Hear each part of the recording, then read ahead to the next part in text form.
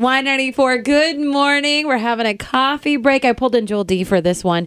Today, Joel D is National Evaluate Your Life Day. Oh, there's a day for that. I don't know why you would do that to yourself, but if you had to evaluate yourself right now, like, where did you think you would be at this age? Well, you know what? I thought I'd be Ryan Seacrest at this point. But I made some other bad life choices in life. No, Well, you would have been, you couldn't have been laughing if I was Ron Seacrest. But, I made some life choices and made some good money with a different company. And now I'm back in radio.